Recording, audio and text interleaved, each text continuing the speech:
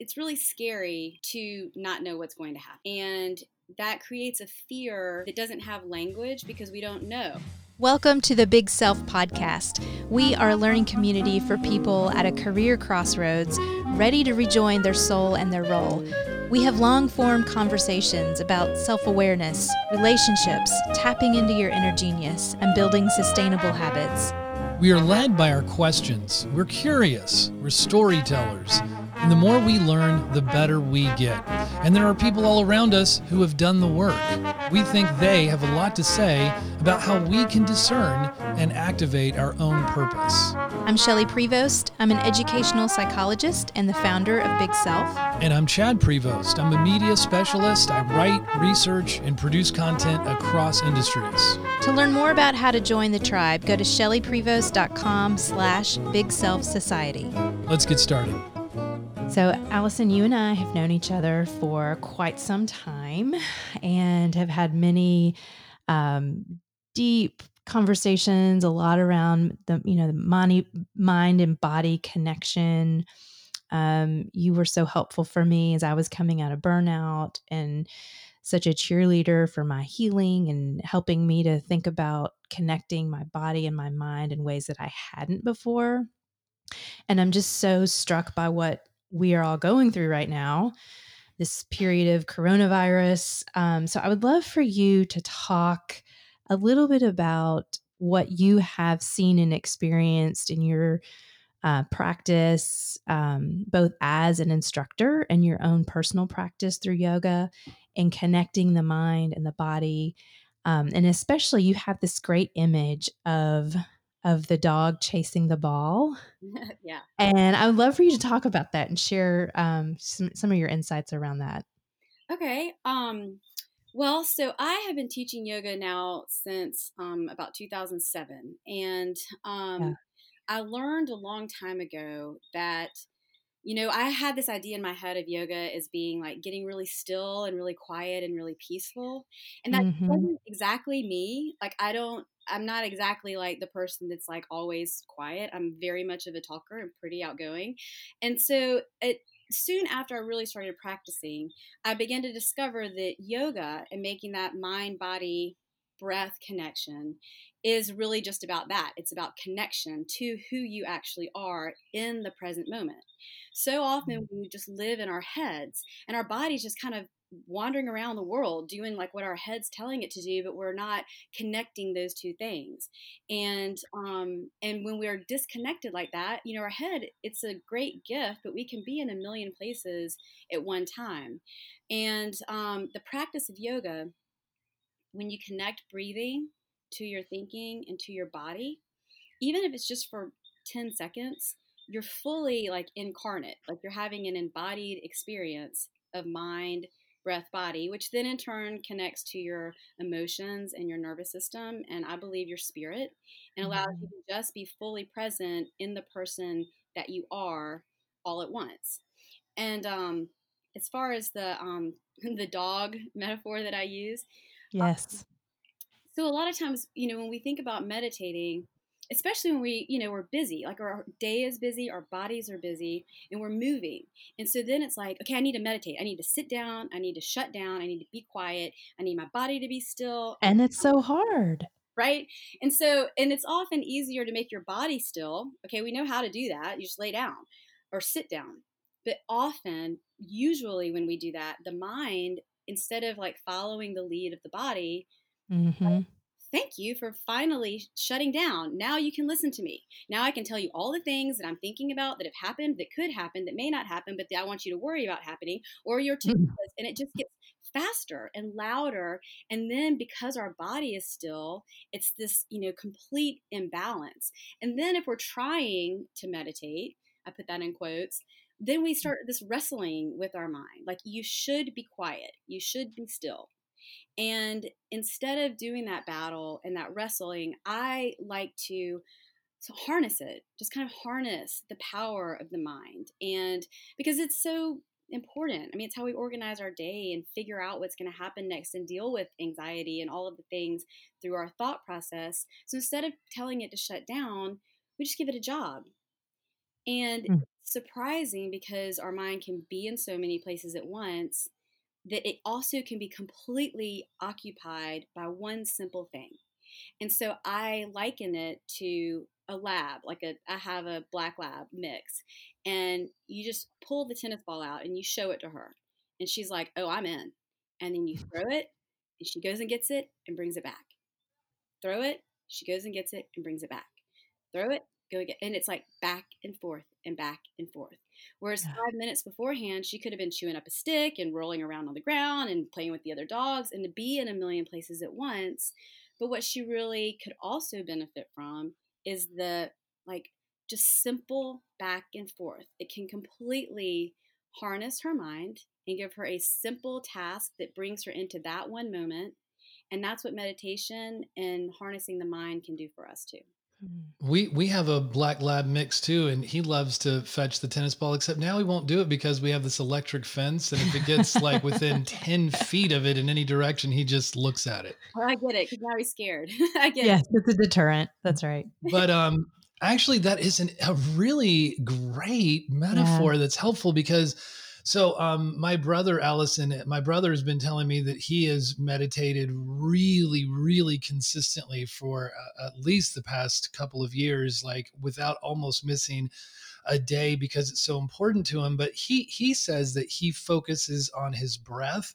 But so I've been practicing it for just a week now. So I'm like, okay, we're talking a lot about meditation. It comes up all the time in mindfulness stuff. And so I've been really like every day I'm waking up, I'm doing a couple of things and I'm meditating for a few minutes, but I'm finding that, yeah, like my mind starts thinking about things even as I'm trying to listen to my breath. So today, for instance, I just thought about a concept and that like just like the idea of listening.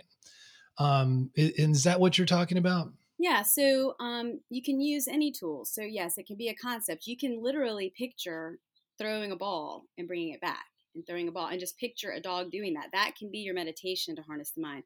It can also be focusing on the breath. So I think a lot of times when people say focus on the breath, that sounds just vague. But Mhm. you can say like, okay, how long is your inhale? Just start noticing how many beats Oh, is your breath in. And then you can say, and you can make this as simple or as complicated as you want, depending on how busy your mind is, how much work you need to give it. So, like, let's say Mm. that your breath is like naturally, you're like 1, 2, 3, 4. That's my inhale. Okay, let's see if I can make my exhale match my inhale. 1, 2, 3, 4. Let's see if we can stay with that for a while. And so then you're just giving your mind that job of like, can I balance my breath? Let's find this balance. And then you may add to that and say, okay, can I pause between my inhale and my exhale for 4 counts also? And then maybe you add a pause at the end of the exhale before inhaling again for 4 counts. So Mm. all you're doing is giving your mind simple exercises that connect to your breathing, and that in turn connects you to your body and into the moment that you're in, helping to Mm. ground you. Yeah, I love this so much because I remember when I shared with you a year or so ago, like I knew I needed to quiet my mind and connect to my body, but I just couldn't get there. And I think it was this preconceived notion that it had to be still and quiet. And that's the image really, the dog throwing the ball image to a dog did become my quiet. I wouldn't necessarily call it a meditation. Maybe it was, actually. I don't know. But it became a permission for me to give my brain something to do because it felt like there were fireworks in it. It felt like I could tell myself all day long to quiet the mind, and it was literally not going to happen. And I think a lot of people probably are experiencing this right now through this crisis of coronavirus that intellectually, like I know what I'm supposed to do, but getting there is just really, really impossible. And so I think this tip is a powerful one for people to think about what kind of job can you give your mind to work on and kind of inch yourself a little bit more into a restful place. I'll call it that. That makes sense, and I would say a more present place. Mhm. So I think that you know over time, we're so good at coming up with concepts of what we think something is and what we should be doing and how we fall short of the thing, whatever we imagine Mhm. that it is. And I really think that meditation, yoga practice, a practice of becoming present and grounded, um, is very much like that. I knew my dogs were going to bark, so if y'all just were outside, it's such a beautiful day. I wanted to sit out on the Of porch. course they are, right? Yeah. So, but it doesn't have to look like anything that anybody's ever done. It just doesn't. For example, if it's really hard, if you have an anxious body in the moment, even like just today, you have a lot of energy, maybe you didn't sleep well and you just feel that just sort of I can't sit still in your physical body, then maybe instead of just sitting still and doing something with your mind, you walk, and each step is a meditation. You breathe in as you step with your right foot, breathe out as you step with your left foot. Maybe it's stretching. Maybe it can be anything, but the practice is connecting your mind to that present moment. That's Mm. what grounds you. And then, eventually maybe you do begin with a lot of movement, and then you begin to find ways to make your body still and to be in the meditation. I mean, it's not So necessary, but yeah, what would you say to people that want to do something right now? So I'm hearing a lot of people, because I'm really trying to lean into my kind of the emotional landscape right now. What's going on? How am I feeling? What am I experiencing? Being present with it, and how insufficient that feels. There's a lot of like, what do I do? Do I yes. help? Do I cook? Do I like Haven't been doing much of that. like what, so I think I'd be interested in what wisdom you have around that when the impulse is to want to do. How do we kind of walk ourselves back from that a little bit? And maybe it's what you're offering is that the groundedness, the presence, the practice. But if there's anything else that kind of strikes you about that. Well, it's interesting because in the sort of yoga mindfulness world, that's what everybody's saying, like get Mhm. grounded and get and I can't remember what's the word that we used in winter for getting all comfy and snuggly, and I Oh, hey, Hagee? The Huga. huga. I knew Yeah, there's no way I can yeah, pronounce it right. But where yeah, it's a weird pronunciation. Those Danes. yeah, yeah, I thought it's the weirdest spelling for that. Yeah, it looks like Heige, but it's It does. Huga. But I think, that's what everybody's trying to embrace is this like let's be Mm, fully present and comfy and home and enjoy all of the old things, but in that there's a little bit of pressure in there too that we should mhm, be doing these things. So my experience, we when Katrina hit in 2005, we lived in New Orleans, and left for the weekend thinking that this hurricane would pass by and we'd go home, and we never lived there again, and our mm, whole life was upside down, and it's like the world gets pulled out from under you. At that time it was different because the rest of the world was functioning pretty normally, but mm, it's like I don't know what to do with myself feeling. And sometimes you just have to accept that. mhm, All the practices that we're talking about are definitely helpful. Finding ways to help, in a way that's comfortable with the, worry about the spread of coronavirus. Like you have to find things to do that feel safe to you and feel safe for those around you. And it's just a combination of finding things that allow you to be okay in this like upside down world. I don't think there's a way to make this feel like a grounded time. I think the work is to find things that ground you as much as possible and to just accept the rest. I think we're trying really hard to like it's really it's really scary to not know what's going to happen. And that creates a fear that doesn't have language because we don't know. It's almost easier when we have sort of a doomsday prediction, or we say, I just saw something today that was like government plans for 18 months. And so now instead of having your mind ahead of where we are for 2 weeks or 4 weeks, now we're 18 months ahead of doing mhm, it. And while that's scary, it's also more concrete. When we sit with like this, like, weird space of like, I really don't know what's going to happen, that's almost scarier because it's not tangible. So I think in that time, it's like finding things in the present moment to be grateful for, um, which could be like right now, it's just that the sun is out and it's, transient and it's going to start raining tomorrow. But like right now, I'm really thankful that it's like 70 degrees and I'm on my porch and the sun's out. And it's not going to it's not going to be a stronger thing than all of the scary stuff happening, but it's something. And I think if we allow ourselves to kind of be aware of any little thing, like my son was sitting in the kitchen with me a little while ago talking about how he used to, like when he was in elementary school, he's 18 years old now, but he was talking about how when he was in elementary school, at some point, excuse me, somebody said, think about, y'all are in fifth grade. Like, think about, like, what if this is the last conversation you'd ever have with your parents? Would you feel good about it?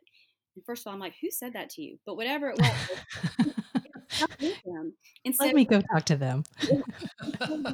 every day he was like, he's like, I knew that I was good because every day I would get out of the car and I would turn to you and I would say, bye, Mom, I love you. And you would say, I Mm, love you too. And he was like, and that was good. And so I'm just like, right now, my 18-year-old son is telling me that. And I'm like, that makes me grateful. I'm so mm, thankful for that little moment. And so I think just sort of honing in, getting out of the big picture and more into the present with details like that,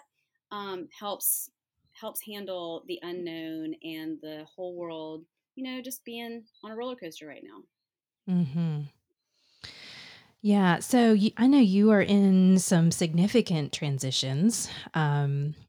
You are in the middle of moving, Yeah. and I know you are in the process of becoming or moving more into holistic coaching. Right. And I'm wondering, kind of what big lessons are you learning about yourself right now? I would say that I'd say that those are two completely different lessons for me. And Okay. the reason is that, like I said before, I've moved a lot of times. I mean, after Katrina, we moved like 4 times in a year, and we had moved the year Mm, before that. And so that sort of transient, kind of transitional, like literal foundation of moving, I'm okay with. that doesn't scare you. No, not anymore. And so I feel good about that. I think that at the same time that that's happening, the moving into the holistic coaching to connect it with my yoga retreats and workshops and everything I do, um, it's really exciting for me because it's a shift in my um, like understanding of what I can be and what I can do in this life. And Mm, there's a quote that I found not too long ago, but it says, when you move, the universe moves. When you reach, the universe reaches. When it stretches, or when you stretch, the universe stretches. But every time you must go first. And mm, I think that I've had kind of a pattern in life of like, what comes next? Once I figure out what comes next, then I'll do the next thing. And this with the holistic coaching, um, something that had been on my mind for a long time of meeting people where they are. I've been doing it in my yoga. I've been finding that people have done a lot of work, in therapy and counseling to heal from past things that have happened. And they mhm, have done all this work. They're, in my yoga classes and workshops, and they get here, but it's like, what now? Like, how do I set goals? How do I take the person I am now and launch into the next thing? But I always, for me, was like, well, how am I qualified to tell anybody that? Like, how do I know? mm, And so I finally realized that I was just really limiting myself on what was available to me, like abundance of what I could do in this world to help people. And I was in a life coaching training, and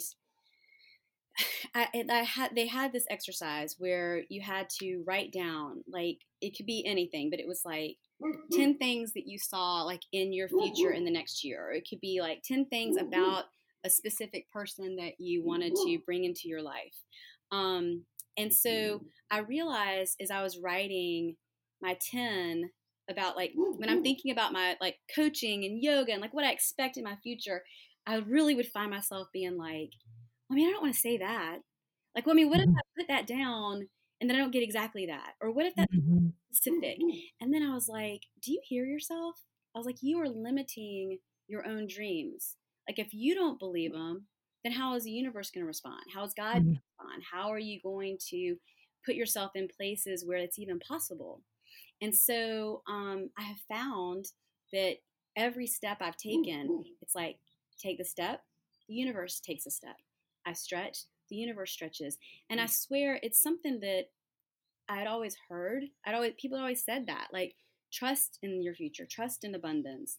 And I thought I was doing that, but I wasn't embodying it. I wasn't. I was sort of like, I don't need all that. I mean, I just need just enough to get by. Like, I'm okay. Like, How do you think let me ask you this, Allison, because you know, you and I both do coaching with women, a lot of women, and, um well, and men too, because I think we all face this kind of those limiting beliefs, but how did you, are you like, what's the inner work that you're having to grapple with? Is it stories from your past, like things that you've believed about yourself that that life is saying you have to confront? Is it just like an introspective kind of journaling and thinking through this process? Is it something that you're consciously trying to overcome, or there's been hurdles that you've kind of had to address these limitations in your own mind? Like,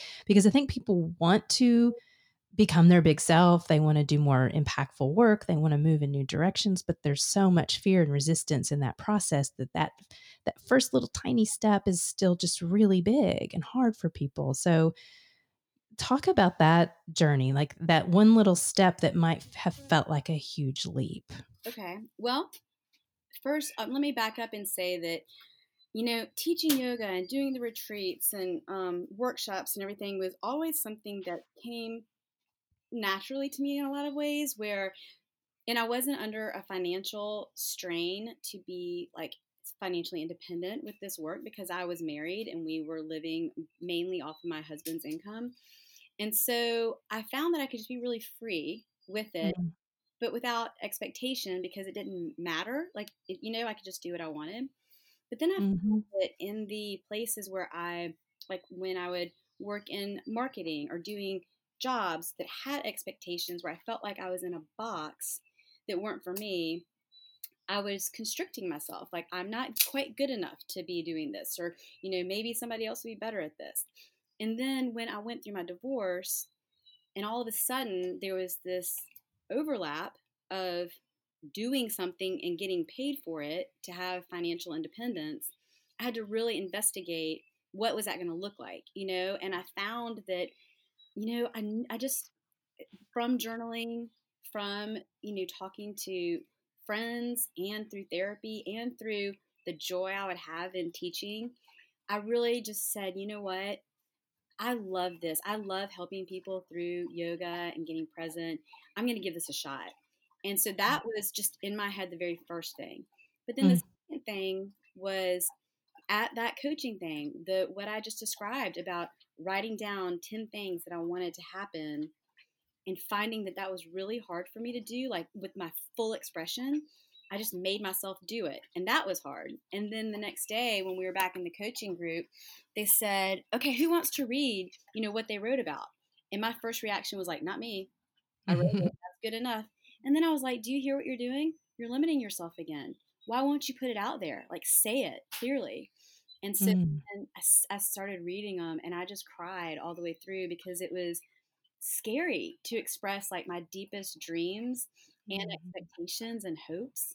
But once I did, I felt like I was fully putting out there the possibility and the expectation of abundance. mhm, And it's just something I'd never done before. And so I think, finding those steps along the way are going to be different for everybody. And maybe it's not one, but I do think that a lot of times we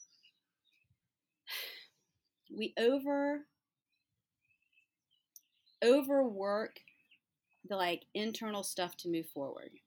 Like, mhm, we think that because our stories that have created our limited thinking are so big, and they are. Like it's, it'll be years of something or something really traumatic or dramatic that has happened to you that's a big story that can explain why you're stuck.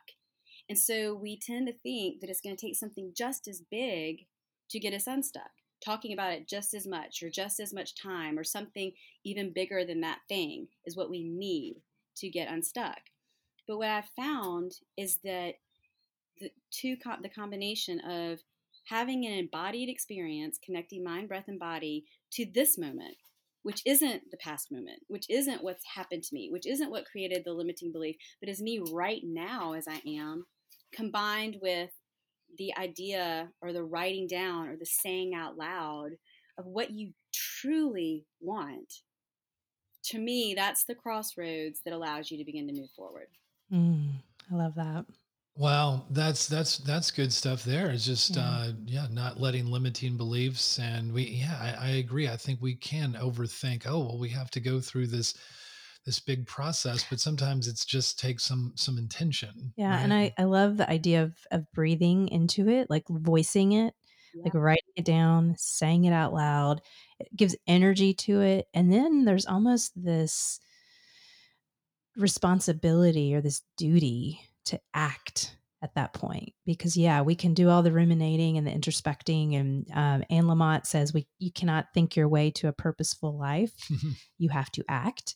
And yeah. so, but we get to that point, but I love that process of writing it down, saying it out loud, and then and I would also add having a trusted community around you of people that hear you, they believe in you, they're cheering you on, and they know you can do it. And then, that may be all that we need to make that little leap, or that what feels like a big leap, Maybe. but just to start stepping out. One more thing that I did that is sort of a two-part thing, and it might sound weird, but I'm just going to throw it out there.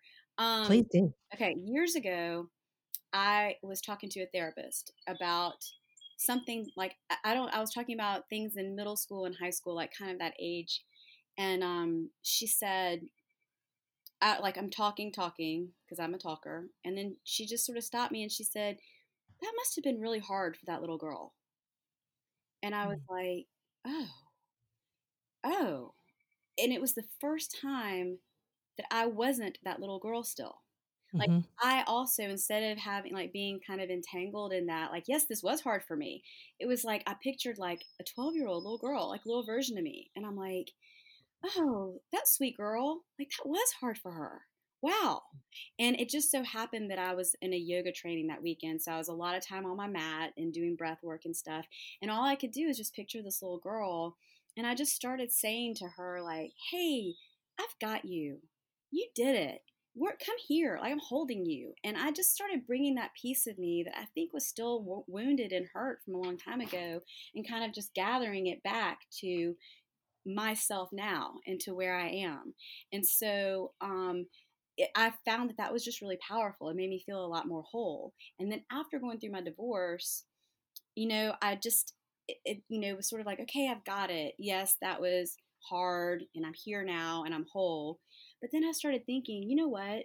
It doesn't feel like that. So I just really one day sat down, closed my eyes, and just thought over like the last 10, 15, 20 years, whatever my mind went to where I felt like I had been wounded or blindsided, like, those visceral images that you can just remember exactly how something felt. It could have been Mhm. small to everybody else, but you were there and it was like a knife to your heart or something like that. I just sat there and everything I could think of, I just in my head went and gathered that part of me back up and brought it to me now. Without the story, just saw her, brought her to me now, brought her to me now. And I, came out of the meditation. And I ended up like for the next couple of weeks after that, like anytime I would, just like how old wounds creep up on you and all of a sudden you feel it in your body, like something like barely crosses your mind or a song comes on the radio or you smell something Mhm. and you feel it. Every time something like that would happen, I would just gather that part of me back up and bring it back into me.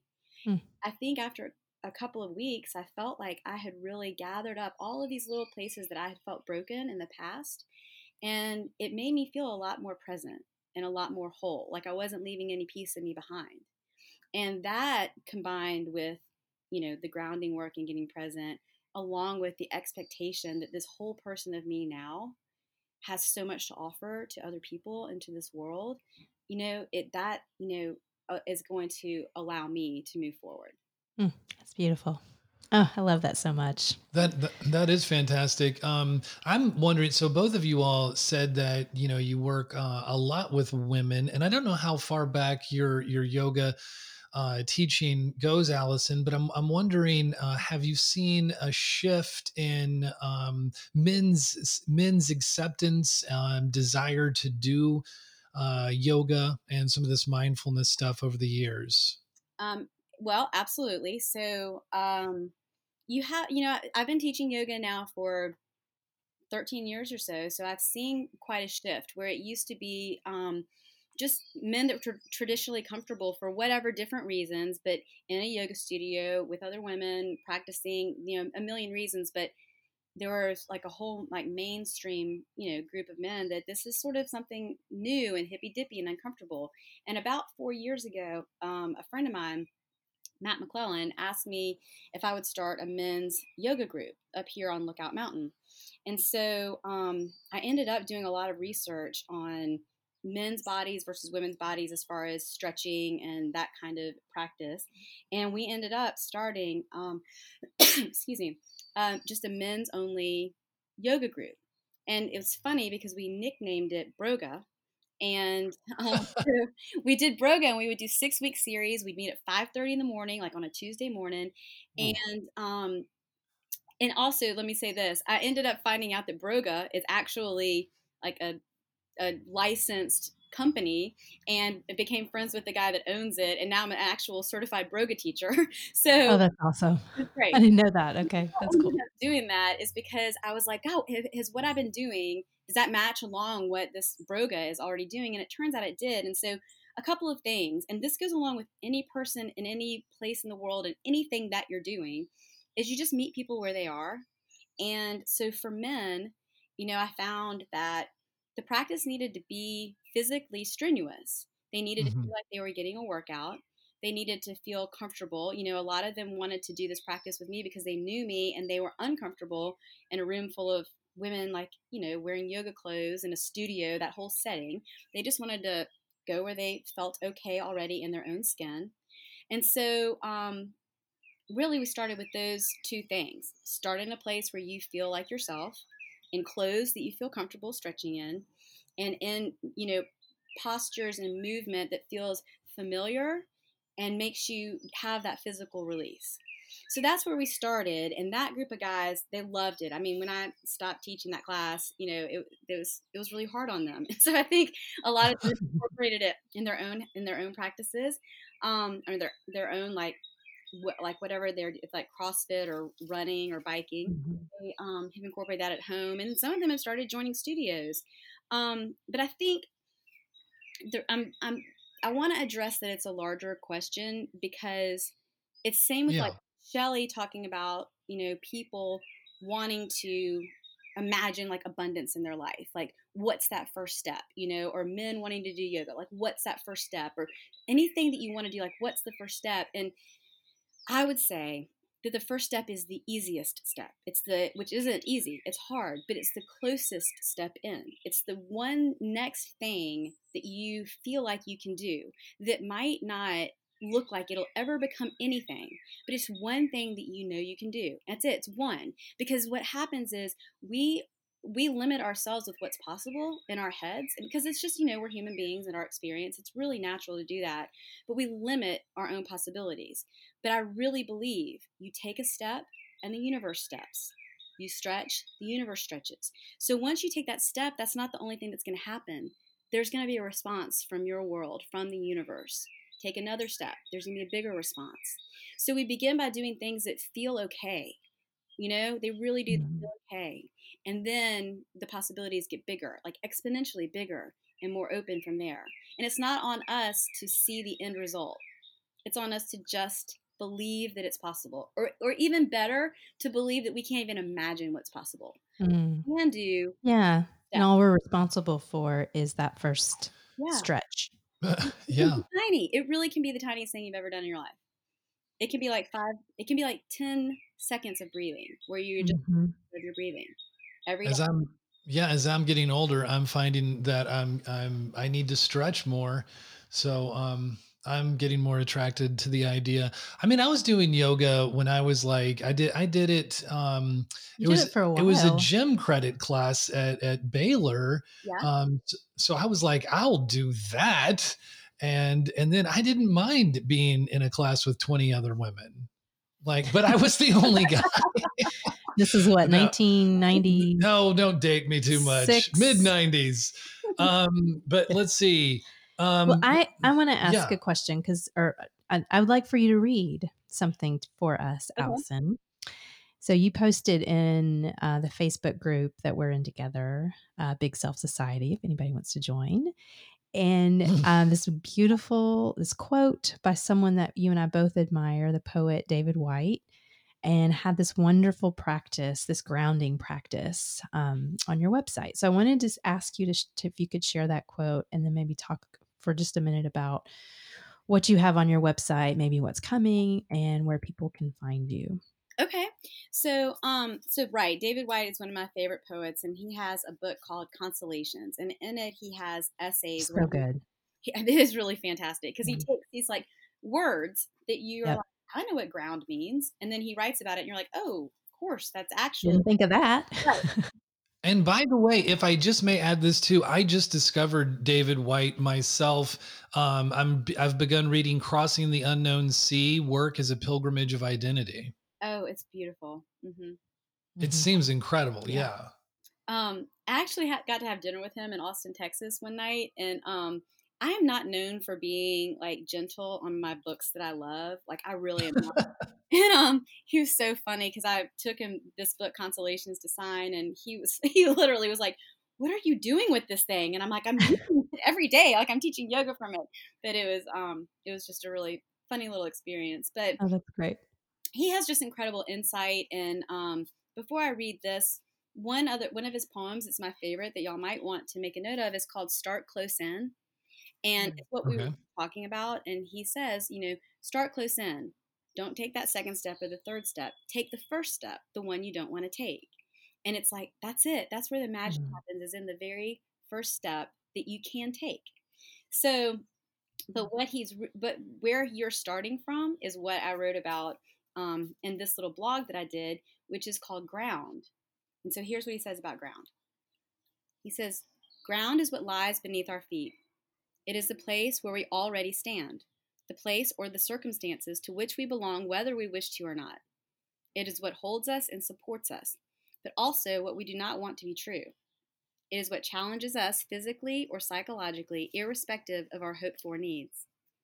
To come to ground is to begin the courageous conversation, to step into difficulty, and by taking that first step, beginning the movement through all difficulties, to find the support and foundation that has been beneath our feet all along, a place to step onto, a place on which to stand, and a place from which to step.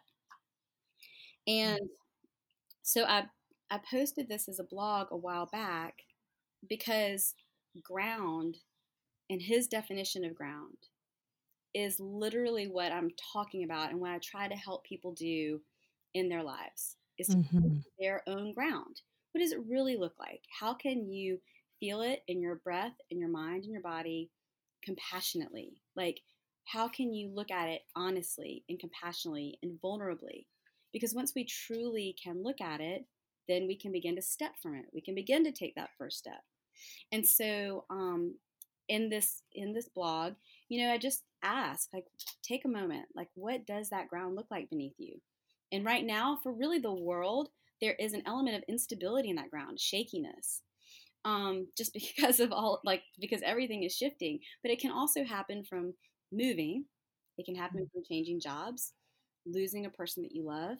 Any kind of big life change makes that ground feel shaky. But we know that our nervous system, our emotions, our mind, our breath, our body all work together. So when the circumstances outside of us become shaky, there are practices that we can do to help us feel more solid, even when the world is unstable. And Mhm. so there's breath work that you can do simply, even just the one like throwing the ball, coming back, counting, Mhm. 4 counts out, 4 counts in, that kind of thing. And then in yoga, we have different practices that can, that affect different energies in our body. So there are postures that you can do that are really grounding postures, where you're low to the ground, where you're standing in strong warrior postures, um, where you're seated, where you just feel the earth beneath you. And so by connecting in a practice of breathing, of thinking, like your mind, like what does my ground look like right now? Like, is it unstable and shaky, or am I stuck? Like, does it feel like quicksand or mud? Like, just kind of noticing that, and then doing breath work and body work to begin to balance that energy, to create a Mhm. strong ground in you so that you can live better in the world feeling grounded. Mm. That's great. That's Thank good you. stuff. Yeah. We will link to that blog of yours in the In show our show notes. notes. Speaking of other things you've got going on, you've got a Gray Bear retreat, I think, that's supposed to Yeah. happen in It's April. Or is that still on? Just had to postpone it, and we don't have okay. our set date, but we're looking to have it in the fall instead. But we're just going to wait for a little bit of the uncertainty of what Yeah. happens next to begin to settle before asking people to make that commitment. So we just yesterday announced that we're gonna let April go and then be ready Yeah. for it to come around next. I think it might be hard to have a virtual yoga retreat. That's on the table though. That kind of Oh, Yeah, I think it can be done. I think okay. it could. I Huh. really feel actually really good about that. And Mhm. Oh, over the next few weeks too, I'm going to be. I have a couple more blogs that I had done before on my website that have a practice in them. But over the next few weeks, I plan to do weekly ones with a practice as well that people can follow along. So And where can they find you? Tell us your website. it's Alli.yoga, so it's ALLI.yoga. That's that's a great website name. Yoga. It is. It's awesome. I think that, they, our listeners, they want to be where you are in nature right now, No, amongst the we hear the birds birds and and the the peaches. animals. It's awesome. wherever you can Um, get it. Just take a minute. That's it. so Allison, we kind of tend to conclude some of our podcasts by asking our guests 3 questions. And our first question for you is, what book are you reading right now, or podcast that you're listening to that's making an impression on you?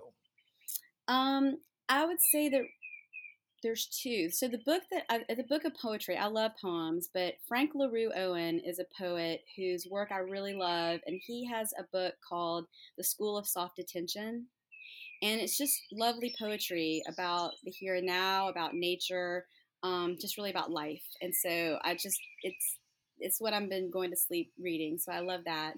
Um, and then a podcast that I just listened to. I started listening to it. And I think her name is Lola, and I stumbled upon it. And she has a podcast about, I should know more specifically what I'm talking about, but instead of calling it your inner critic, she talks about listening to your inner mean girl. And Oh, I think I've heard of her. she's really just motivational and just exciting to listen to. But when she talks about limiting beliefs, she talks about how what you think affects your nervous system. Mhm. So then what you can handle is as much as your nervous system can handle. And that's something that I've just started incorporating into my practice and my teaching, is how to use this mind breath body connection to calm your nervous system, to allow it to open, to be bigger, so that you Mm. can accept more joy or accept more success or freedom. Whatever it is, it's not just in our heads, it resides in our body, emotion, and nerves too. So Mhm. those are the two. Yeah, those are great. So, with guests on, we get to hear so many different morning routines. And so I'm very curious if you could share with our listeners what your morning routine looks like. Okay, so I have a dream journal by my bed, and Cool. I. But what I really want to turn it into is like a talk texting. Like I think in the morning journaling, it's like a little bit hard for me where I can really just like talk it all out because I Yep. haven't really I have some really crazy dreams, and I do think that that's like my subconscious or the universe speaking to me. And so I've lately just been really more into just for the, even like the Artist's Way. It's this great book and about like following this path and discovering the Artist's Way. But one of the exercises in it is when you wake up, just write for 3 pages. Like, it doesn't even matter what you write. Like, don't even do anything. Roll over, pick up your pen, and write. And so I'm just getting, right now it's my dreams, but I'm just getting more in the habit of just whatever I've been sleeping on, just pouring out of me like that, like in between. You're not quite awake, but you're not quite asleep, and seeing what comes out. And then I really, over the last, while now, I have been waking up, sort of coming to seated just for a minute, where I'm breathing in and out, and I'm just imagining like the sunlit path of abundance and helping people and bringing joy, and how that's what this day is going to do. I'm going to do that with this day. So I start my day like that. I get out of bed and I really just do a few stretches, like from yoga, kind of whatever I need. And then I just start from there. Oh, I love that. Good stuff. Okay, last question. What does big self mean to you? I love this question, and I wrote about it when y'all did the shout out for me, and on our Facebook page, and really what I realized is that part of what limits us is thinking of ourselves as small, as just like a piece of this machine, like in this machine of life, and just doing our part. And I have been talking to a friend about how we're really all spiritual beings having a human experience, not the other way around. And in the meantime, this quote had really been sticking with me over the last couple of years. She remembered who she was, and the game changed. So I had just been mulling over the idea of remembering who she was, like, who is she? And then it's like connecting to other conversation. She's a spiritual being. And it's like, what is the game? And it's like, the game is this life. It's all the good and the bad and the uncertain and the relationships and the choices we make and the things that happen to us. It's the whole world that we live in. And so it's like, okay, so she remembered who she was and the game changed. So for me, that means she remembered that she's a spiritual being, and the whole world changed. And I think that is the epitome of big self life, because it starts with you. It starts with this like connecting to who you are, really remembering, like that's what it's all about. Remembering your true nature, remembering that we're here to love, remembering to be grounded. And then from there, seeing the world from that place. And it changes the world. It changes your perspective of what you can do in the world, what you can do to help, what you can do to love well, and what you can do to like just further on humanity. And so to me, big self means remembering that you're a spiritual being and letting that remembrance change the world. Wow. We get some profound answers, and that definitely ranks high up in there. That's wonderful. That's got to go in the Hall of Fame. Well, I love you, friend. You're just such a dear spiritual being having a human experience. And I'm so glad that our human experience has crossed paths. Yeah. And I'm just beyond excited for the work that you're doing and what you will be doing. And it's just a tremendous treat to have you on and to catch up, because we've both been running in crazy circles ourselves. And so I just love you, and I appreciate you being here. Yeah, I love you too. And I'm really thankful to be here. I'm thankful for what you guys are doing. I think that creating this community of people to talk about things like this and to delve deeper into our lives really just helps us love each other better, especially in times of uncertainty like this, just to remember that we're not alone. And whatever our practices are, we're all trying to figure out practices together and at the same time. And even in social distancing, we're all connected. That's right. That's right. Could not have said it better. Thank you for tuning in to the Big Self Podcast. If you'd like to learn more about us, join the community on Facebook at the Big Self Society.